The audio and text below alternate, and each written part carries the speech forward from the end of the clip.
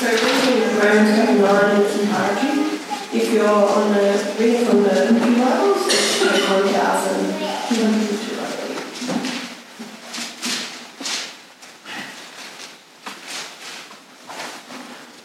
I am speaking the truth in Christ. I am not lying. My conscience bears me witness in the Holy Spirit, that I have great sorrow and unceasing anguish in my heart. For I wish that I myself were accursed and cut off from Christ, for the sake of my brothers, my kinsmen according to the flesh. They are Israelites, and to them belong the adoption, the glory, the covenants, the giving of the law, the worship and the promises. To them belong the patriarchs, and from their race according to the flesh is Christ, who is God over all, blessed forever. Amen. But it is not as though the word of God has failed. For not all who are descended from Israel belong to Israel, and not all are children of Abraham because they are his offspring. But through Isaac, whose offspring remained. This means that it is not the children of the flesh who are the children of God. The children of the promise are counted as offspring. But this is what the promise said. About this time next year I will return, and Sarah shall have a son.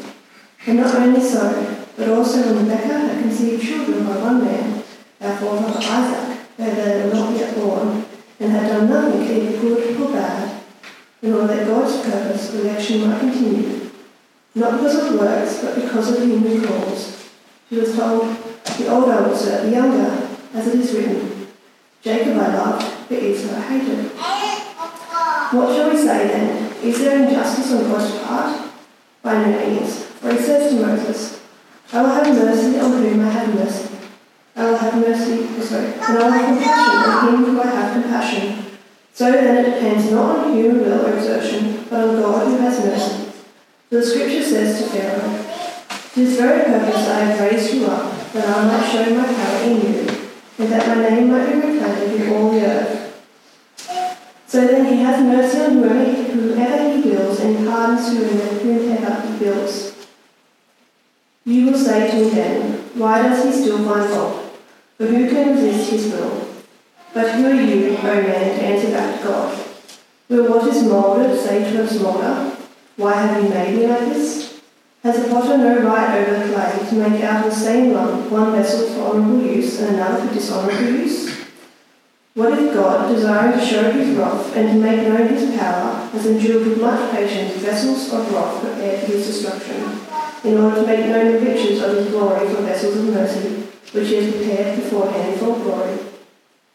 Even us whom he has called, not from the Jews only, but also from the Gentiles, as indeed he says in Isaiah. Those who are not my people I will call my people, and her who is not beloved I will call beloved. And in the very place where it was said to them, you are not my people, there they will be called sons of the living God. And Isaiah cries out concerning Israel, though the numbers of the sons of Israel be as the sand of the sea, only a remnant of them will be saved. The Lord will carry out his sentence upon the earth fully and without delay, and as Isaiah predicted, if the Lord of hosts had not left us offspring, we would have been like Sodom and become like Gomorrah. What shall we say then? That Gentiles who do not pursue righteousness have attained it, that is, a righteousness that is by faith? But that Israel who pursued a law that would lead to righteousness did not succeed in reaching that law? Why? Because they did not pursue it by faith, but as if it were based on works. They have stumbled over the stumbling stone, as it is written, behold, I am lying in Zion, a stone of stumbling and a rock of offence, and whoever believes in him will not be put to shame.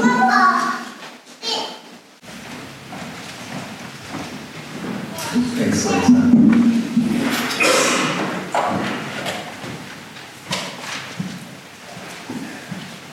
We've got all the easy theological issues today, like the roles of men and women and election in Romans 9. It's fitting that we pause and ask God for his help here, isn't it? Let's pray.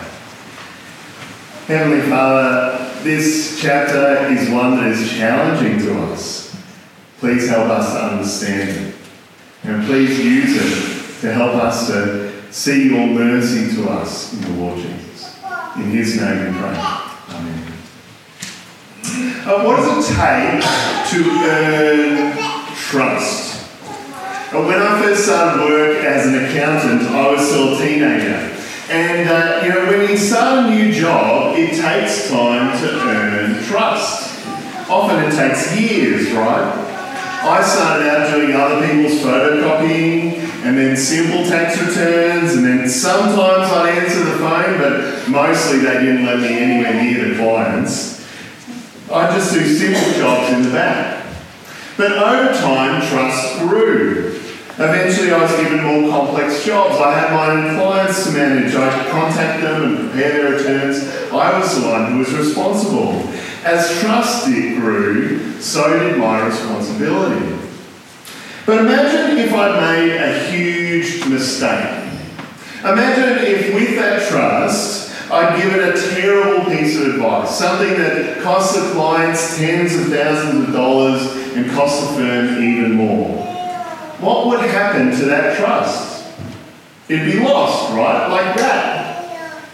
That is the thing about trust. It takes years to earn, but one big misstep can lose it all. Now, last week we enjoyed the giddy heights of Romans 8, didn't we? We saw that we can face suffering with absolute rock-solid confidence because of God's promises. Even as we groan in suffering, we can do it confident in God's promise that our future glory can't even be compared with our suffering now. We saw that we can do it knowing that the Holy Spirit is interceding for us and God is working everything for our good to make us more like Jesus. And we saw that in all this, we can do it knowing that God is for us in Jesus. That nothing can separate us from the love of God in Christ Jesus. Chapter 8 leaves us absolutely 100% confident in God's love for us in Jesus, even in the midst of our suffering. But now we get to chapter 9, and Paul realises there is one big question mark over all of this. What about Israel? It is a question of trust. Can God be trusted? After all, God made some pretty huge promises to his chosen people. And yet as God's people look around ancient Rome, huge numbers of the Jews have flat out rejected Jesus. Paul's shown us that we can only be right with God through faith in Jesus. But does that mean that God has let his chosen people down? Does that mean that we can't trust God's promises? Is that a huge black mark on God's record? Has God failed? And this might not be the first thing that springs to our mind, but it is a question for us too. Can God really be trusted to keep his promises? How can we be sure that we are safe in his love? So Paul spends this whole section in Romans, chapters 9 through to 11, dealing with the question of Israel. Now, these are some really hard chapters. There are some really hard things in them. But these chapters aren't just a dry theological treatise. They are full of riches. We're going to see 4 riches that chapter 9 gives us this morning. It gives us a longing for the lost, gives us gratitude for God's mercy, humility before our Creator, and confidence in our sovereign God.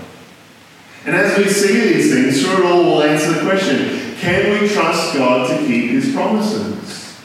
The answer is yes, because salvation depends entirely on God's choice to show mercy.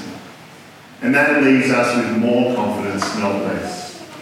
Alright, let's dive into chapter 9 together. First, we see a longing for the lost. We've already seen Paul wear his heart on his sleeve in Romans. His longing to be with the Romans, his confidence in the gospel, even his own struggle with temptation and sin. Paul's unusual in the ancient world for letting us in on his emotions. But none of those come close to verses 1 and 2 here. I'm speaking the truth in Christ. I'm not lying. My conscience bears me witness in the Holy Spirit that I have great sorrow and unceasing anguish in my heart. Paul wants us to see how deeply he feels this. He tells us 3 times, I'm speaking the truth, I'm not lying, my conscience confirms it. What? That he is filled with great sorrow and unceasing anguish. That's what Paul's feeling. Why? Look in verse 3. For I could wish that I myself were accursed and cut off from Christ for the sake of my brothers, my kinsmen according to the flesh. Paul's anguish is because his brothers, his fellow Jews, are cut off from Christ. They've rejected Jesus. And so they don't know the invincible love of God that Paul talked about in chapter 8. They don't have that sure hope of glory, the confidence of adoption as God's sons. They don't have God for them in Jesus. Nothing can separate us from the love of God. We read that last week. But Paul almost wishes that he could be separated from Christ so that his fellow Jews might be joined to Jesus in faith. He longs that they too may know God's mercy in Jesus. Ultimately, this is a glimpse of the love that Jesus showed for us, willingly bearing God's wrath, cut off from God's people, so that God's people could be saved. Paul cares for his fellow Jews that much. And this is actually a challenge to us. We should be challenged by these words. Around us, right now, here in South Toowoomba, are thousands of people who don't trust in Jesus. Thousands of people who are facing God's eternal judgment for their sins. At this moment, their ultimate destiny is hell, facing God's judgment forever. These people are around us. They're our neighbours, our co-workers, our friends, our family. They serve us at the checkout. They work out with us in the gym. They pick their kids up at the same time that we do. Do we actually care about them like this?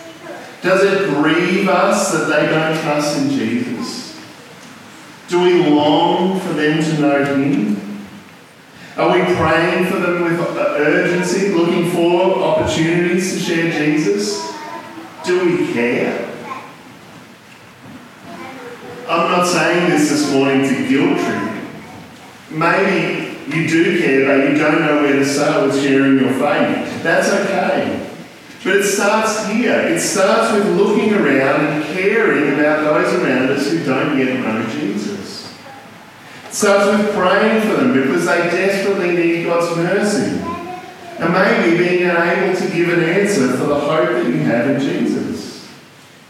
And if you can't do that yet, maybe ask a growth group or an elder or myself or Walt for help. We'd love to talk you through it. But as a church family, let's start here, seeing and caring and praying for the eternal destiny of the people who are around us. Paul's grief here is all the more because his fellow Jews have every advantage when it comes to putting their faith in Christ. They've had a head start. Look in verse 4. They are Israelites, and to them belong the adoption, the glory, the covenants, the giving of the law, the worship and the promises. To them belong the patriarchs, and from their race, according to the flesh, is the Christ, whose God over all, blessed forever. Everything God did in their history was meant to point them to Jesus. Jesus even came from their own race. If anyone had the fewest obstacles for accepting Jesus, it was the Jews. But they rejected Jesus. They were cut off from Him. Which leads us to the next of the riches that Paul has for us here, gratitude for mercy. You see, God's promises haven't failed. They've actually always been about mercy. Verse 6. But it is not as though the word of God has failed. For not all who are descended from Israel belong to Israel, and not all are children of Abraham because they are his offspring. But through Isaac shall your offspring be named. This means that it is not the children of the flesh who are the children of God, but the children of promise who are counted as offspring. Paul's answer is that belonging to God's people was actually never a matter of race or physical descent. Just because you're born into Israel, descended from Abraham, doesn't mean you're a part of God's people. It's not about race, it's about promise. Now, throughout chapters 9 to 11, Paul uses a stack of examples from the Jews' own Old Testament scriptures to prove his comments. We won't have time to dig into them all in detail. If you want to understand them better, maybe go back and read the original Old Testament passages during the week. But Paul's first example is Isaac and Ishmael. God promised Abraham and Sarah a son. He promised them blessing and that he'd make them a great nation. But Ishmael wasn't included in the promise, even though he was Abraham's physical son through Hagar. But the promise was through Isaac. Why? Because it's not about who your physical father is, it's about God's merciful promise. Paul moves on to example 2, Jacob and Esau, verse 10. And not only so, but also when Rebekah had conceived children by one man, our forefather Isaac, though they were not yet born and had done nothing, either good or bad, in order that God's purpose of election might continue, not because of works, but because of him who calls, she was told, the older will serve the younger. As it is written, Jacob I loved, and Esau I hated. See, Jacob and Esau were twins. They had the same dad. They were in the womb at the same time. And yet before they were born, before they'd done anything to earn good or bad, God chose Jacob to receive his promise. Now the language of verse 13 is very confronting to us. But we have to realise that God's not talking about hate the way that we talk about hate. This is a Jewish idiom, a turn of phrase. It means to choose and to prefer one over the other. And so when Jesus says to us in Luke 14:26 that if anyone wants to follow him, they must hate their family, he doesn't mean that we should despise our family and treat them badly. He just means that we need to love Jesus more, to choose and follow Jesus, even if that means rejection from our family. So why did God choose Jacob over Esau? We saw it there in verse 11. So that it wouldn't be by works, but by God's choice. By God's choice to show mercy. By God's call on someone's life. Well, but this raises some difficult questions for us, doesn't it? How can God choose some and not choose others? How is that fair? Paul's way ahead of us, verse 14. What shall we say then? Is there injustice on God's part? By no means. For he says to Moses, I will have mercy on whom I have mercy, and I will have compassion on whom I have compassion, so that it depends not on human will or exertion, but on God who has mercy. Paul's answer is that it is God's prerogative to show mercy, not ours. He quotes from Exodus, after the people rebelled against God, the God who rescued them from Egypt by building and worshipping this golden calf. And even though the people deserve God's judgment, there at the foot of the mountain he shows mercy. It is God's prerogative to show mercy to those who deserve judgment.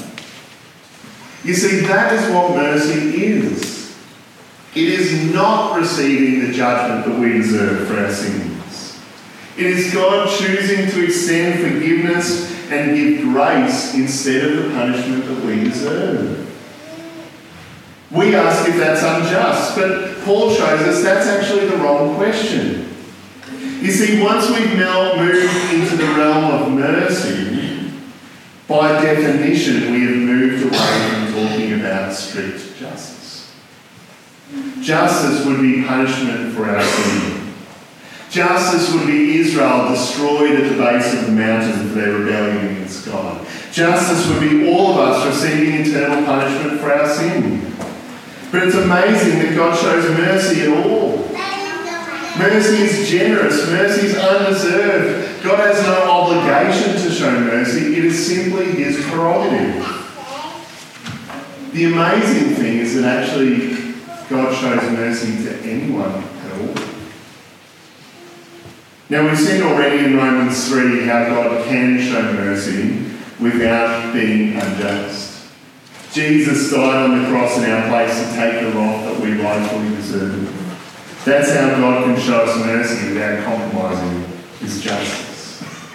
But that's the thing. Mercy is a totally undeserved gift. My oldest Olivia reminded me the other day of a time when she was 5 and we showed her grace.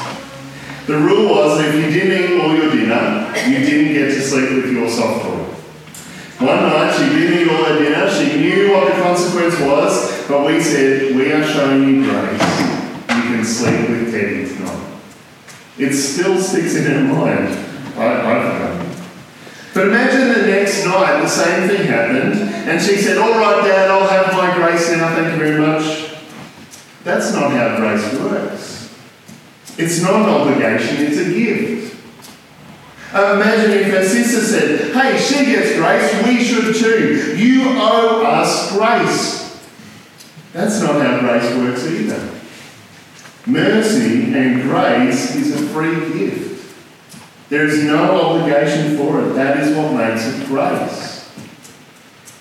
God is free to show grace to whoever he wills. It is simply a gift. All this is so that we see that our salvation doesn't depend at all on us. It is not something we earn. We don't choose God. God chooses us. And that's actually what we've seen all the way through Romans so far, right? The wages of sin is death, but the free gift of God is eternal life.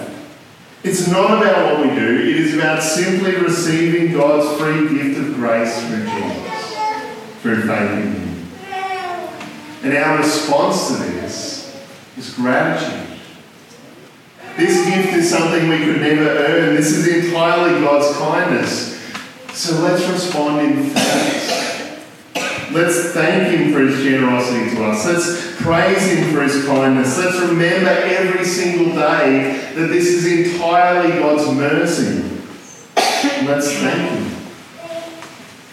Thank you, Lord, for your mercy to us.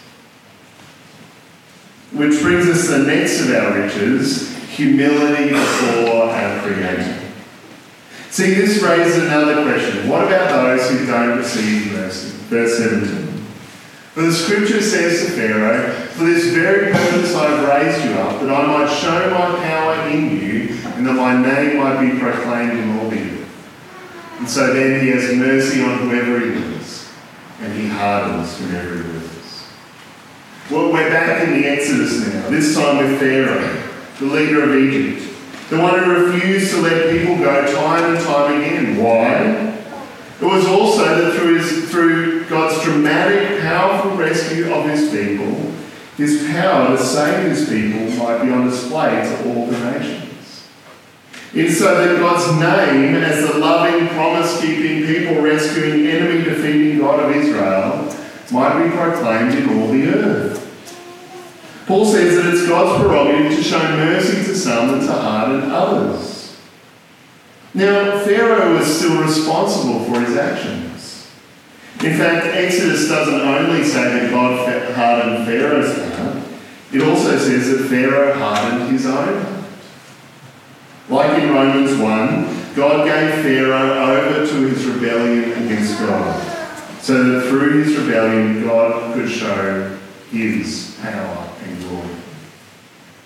But then isn't it unfair for God to show mercy to some and to judge others? Again, Paul anticipates our question, verse 19. You will say to me then, why does he still find fault? For who can resist his will? Paul responds by dishing out a little humility. Verse 20. But who are you, O man, to answer back to God? Will what is moulded say to its moulder, why have you made me like this? Has a potter no right over the clay to make out of the same one vessel for honourable use and another for dishonourable use? See, it is okay for us to wrestle with these questions, to wonder. But let's not get ahead of ourselves. Let's not think that we have a better grasp on justice and mercy than God does. We need to remember our place. We are his creatures. He is our creator. He can do what he wants. Now just imagine for a moment that you've got a beautiful veggie garden at home. You've worked really hard on it, it makes beautiful veggies and herbs for your family, it's beautiful. And then one day you decide you've had enough of the veggie garden, you want a succulent garden. You pull everything up and you start planting in succulents. And one of your neighbours walks past, what are you doing? You can't do that. Why did you ruin the veggie garden? What would you say? You'd say, no, this is mine. I made the garden. I get to decide what happens with it, not you. God made us. We belong to him. He can do with us as he chooses. As hard as this is for us to hear, it is actually good for us to be humbled. To be reminded that we are creatures and he is creator, that he is God and we are dust. Why would we expect God to be easily understood? His ways are beyond our ways. His thoughts are beyond our thoughts. He owes us no explanation. If we could easily understand God, then we would be God, not him. And why should we expect God to conform to our standards of justice or mercy? He is the one who is perfectly just, who shows mercy and grace beyond what we could imagine. Yes, we can ask our questions, and we should. But we have no right to challenge him or to blame him. He is God and we are not. We need to accept what he has revealed, to accept that he actually does know better than us. We need a good dose of humility before acting. But that humility is actually what brings us to the last of our riches. Confidence in our sovereign God. Being humbled before our Creator actually shows God's mercy to us all the clearer. Verse 22. What if God, desiring to show his wrath and make known his power, has endured with much patience vessels of wrath prepared for destruction, in order to make known the riches of his glory in vessels of mercy, which he has prepared before him for glory. God's righteous wrath and judgment against those who reject his mercy demonstrates his power. It shows his power to us in both judgment and salvation. Now notice a couple of things here. Notice that God endures those who reject him with patience. By rights, God could judge instantly. He could have wiped Adam and Eve out the moment they fell. He could have wiped out Israel at the foot of the mountain. But he doesn't. He bears patiently with those who reject him. But he doesn't so that those who trust in Jesus can marvel all the more at his glory, at both his power in judgment and in his mercy to us. Notice also there's a difference here between how God works in the lives of those who reject him and those who receive his mercy. He takes an active role in one, preparing them for glory, and a passive role in the other, those who are prepared for destruction. You see, for those who reject God, God hands them over to their sin. We saw that in Romans 1. Because of our sinful hearts, none of us, under our own power, will seek or choose God. And so, for those objects of wrath, God leaves them to rebellion, and judgment is the fitting punishment for their sin. But for those who he shows mercy to, he takes an active role. Because of our sin, we could never see the glory of the Son. We could never choose him on our own. And so he intervenes in our lives, giving us faith in Jesus by his Holy Spirit, calling us through the gospel, causing us to respond in faith, acting in us to show us mercy. God chooses both, but his choosing is asymmetrical. Keller quotes a great illustration from James Kennedy on this. Imagine that I've got 5 mates who have decided to rob a bank. And I plead with them not to do it. I explain the risks and the consequences, but they decide to go anyway.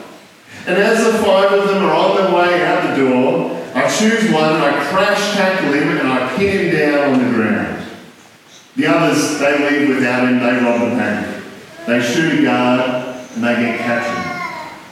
They are responsible for their actions, not me. They get sentenced to prison as they deserve. But the guy I pinned down doesn't. He doesn't commit the crime, he's free. Not because of his choice, but because I intervened. Like that, judgment is the right response to our sin. It is what we deserve. But grace is entirely a work of God's mercy. He tackles us on our way to heaven. He is the one who saves, not us. Salvation depends entirely on Him. At the end of the chapter, Paul quotes a few more Old Testament passages to show us how God's calling and mercy isn't just for the Jews, it's actually for the Gentiles too. And this isn't God breaking His promises, this is actually what He promised all along. He has always been in the business of saving people who are outside and deserve His judgment. Salvation has always depended on God showing mercy to those He's chosen. Now this is hard stuff. These are challenging words in a difficult chapter. And Christians wrestle with how to understand this. For some of you, this will raise a lot of hard questions. And if that's you, if you want to dig into this more, I've printed a few copies of an article by Tim Keller that I think explains this well. If you'd like to take one to read more about this, they're on the table in the foyer. Sorry for the size of the font, I borrowed it from someone else. And I do want to say, make sure you come back next week, because next week we're going to see a different camera angle on the same thing. This is all hard, but actually it should lead us to real confidence in our sovereign God. See, rather than undermine our trust in God, this is actually meant to strengthen it. You see, if our salvation depended on us, if it was up to how good we are, how well we keep the rules, even our choice of God, then we could never be sure. Are we good enough? Will we stay good? But if salvation depends entirely on God showing mercy to those who He's chosen, then we can be confident. Confident because God doesn't change His mind. Confident because He always finishes what He starts. Confident that if there's nothing that we did to deserve it, then there's nothing we can do to undeserve it.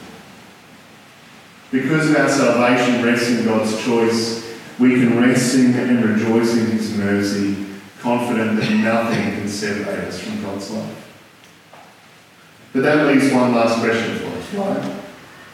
How can you know if you've been chosen? The answer is simple. Don't look at anything in yourself. Don't look at your faith. Don't look at your good deeds. Don't look at your love for God. All those things will waver and change. Simply look to Jesus.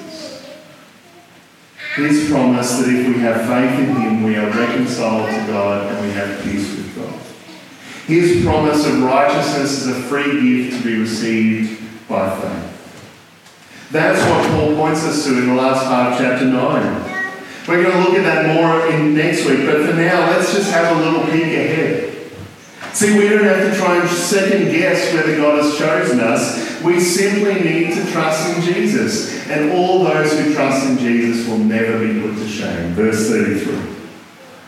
As it is written, behold, I am laying in Zion a stone of stumbling, a rock of offense, and whoever believes in Him will never be put to shame. Can we be sure that we can trust God? Yes, 100% yes. He has not been unfaithful to His promises. Salvation has always been by His mercy to those who He's chosen. This doesn't undermine our confidence, it actually establishes it.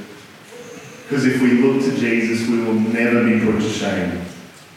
In Him we can humbly and gratefully rest in God's mercy, God's merciful truths, confident that nothing can separate us from His love. Let's pray. Our Heavenly Father and Sovereign God, this chapter humbles us before You. We are creature and You are creator. We are sinners and You are the holy God. And except for Your mercy, we deserve Your judgment. Thank You that in Your mercy you have worked in our lives, that you have chosen us to show mercy to. This is nothing of us, Lord, it is only of you. And so we give you humble thanks. We thank you too for the confidence that we can have that if we look to Jesus, if we trust in him, we will never be put to shame. Please give us that confidence this week and give us too that longing for those around us who don't yet know you. Please work in their hearts that you might show them mercy too. We ask this in Jesus' name.